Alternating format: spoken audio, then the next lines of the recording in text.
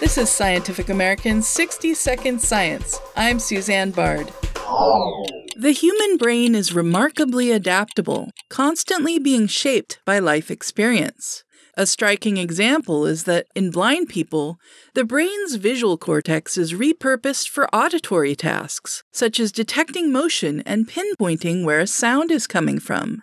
But its adopted functions could be even more complex. Then the question is, well, how much can this part of the brain change its function in people who are born blind? Johns Hopkins cognitive neuroscientist Marina Bedney. She and her team had blind and sighted volunteers listen to audio clips from entertaining movies while undergoing functional MRI scans of their brains.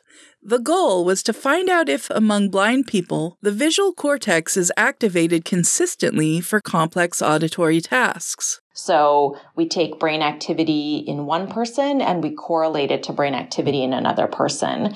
It gives you a way to directly compare how similar the processing of two brains is when they're listening to a given stimulus. And so that can tell us, for example, whether the visual cortices of different blind people are doing the same thing at the same time. The result? You get massive synchrony over something like 65% of the occipital lobe, which is a lot of cortical territory. In other words, in blind participants, most areas of the visual cortex were activated at the same time by the movie audio, but the visual cortices of sighted people didn't show consistent activation.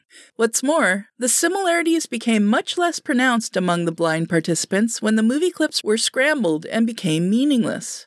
That finding suggests the visual cortex isn't just acting like a simple sound processor. And that's important because it means that this brain region likely went from being a low-level sensory area to behaving like a higher cognitive area, which suggests a very extreme level of reorganization and plasticity. The study appears in the Journal of Neuroscience. Further research will investigate other ways in which life experiences may profoundly shape cognitive function, from reading Braille to programming computers.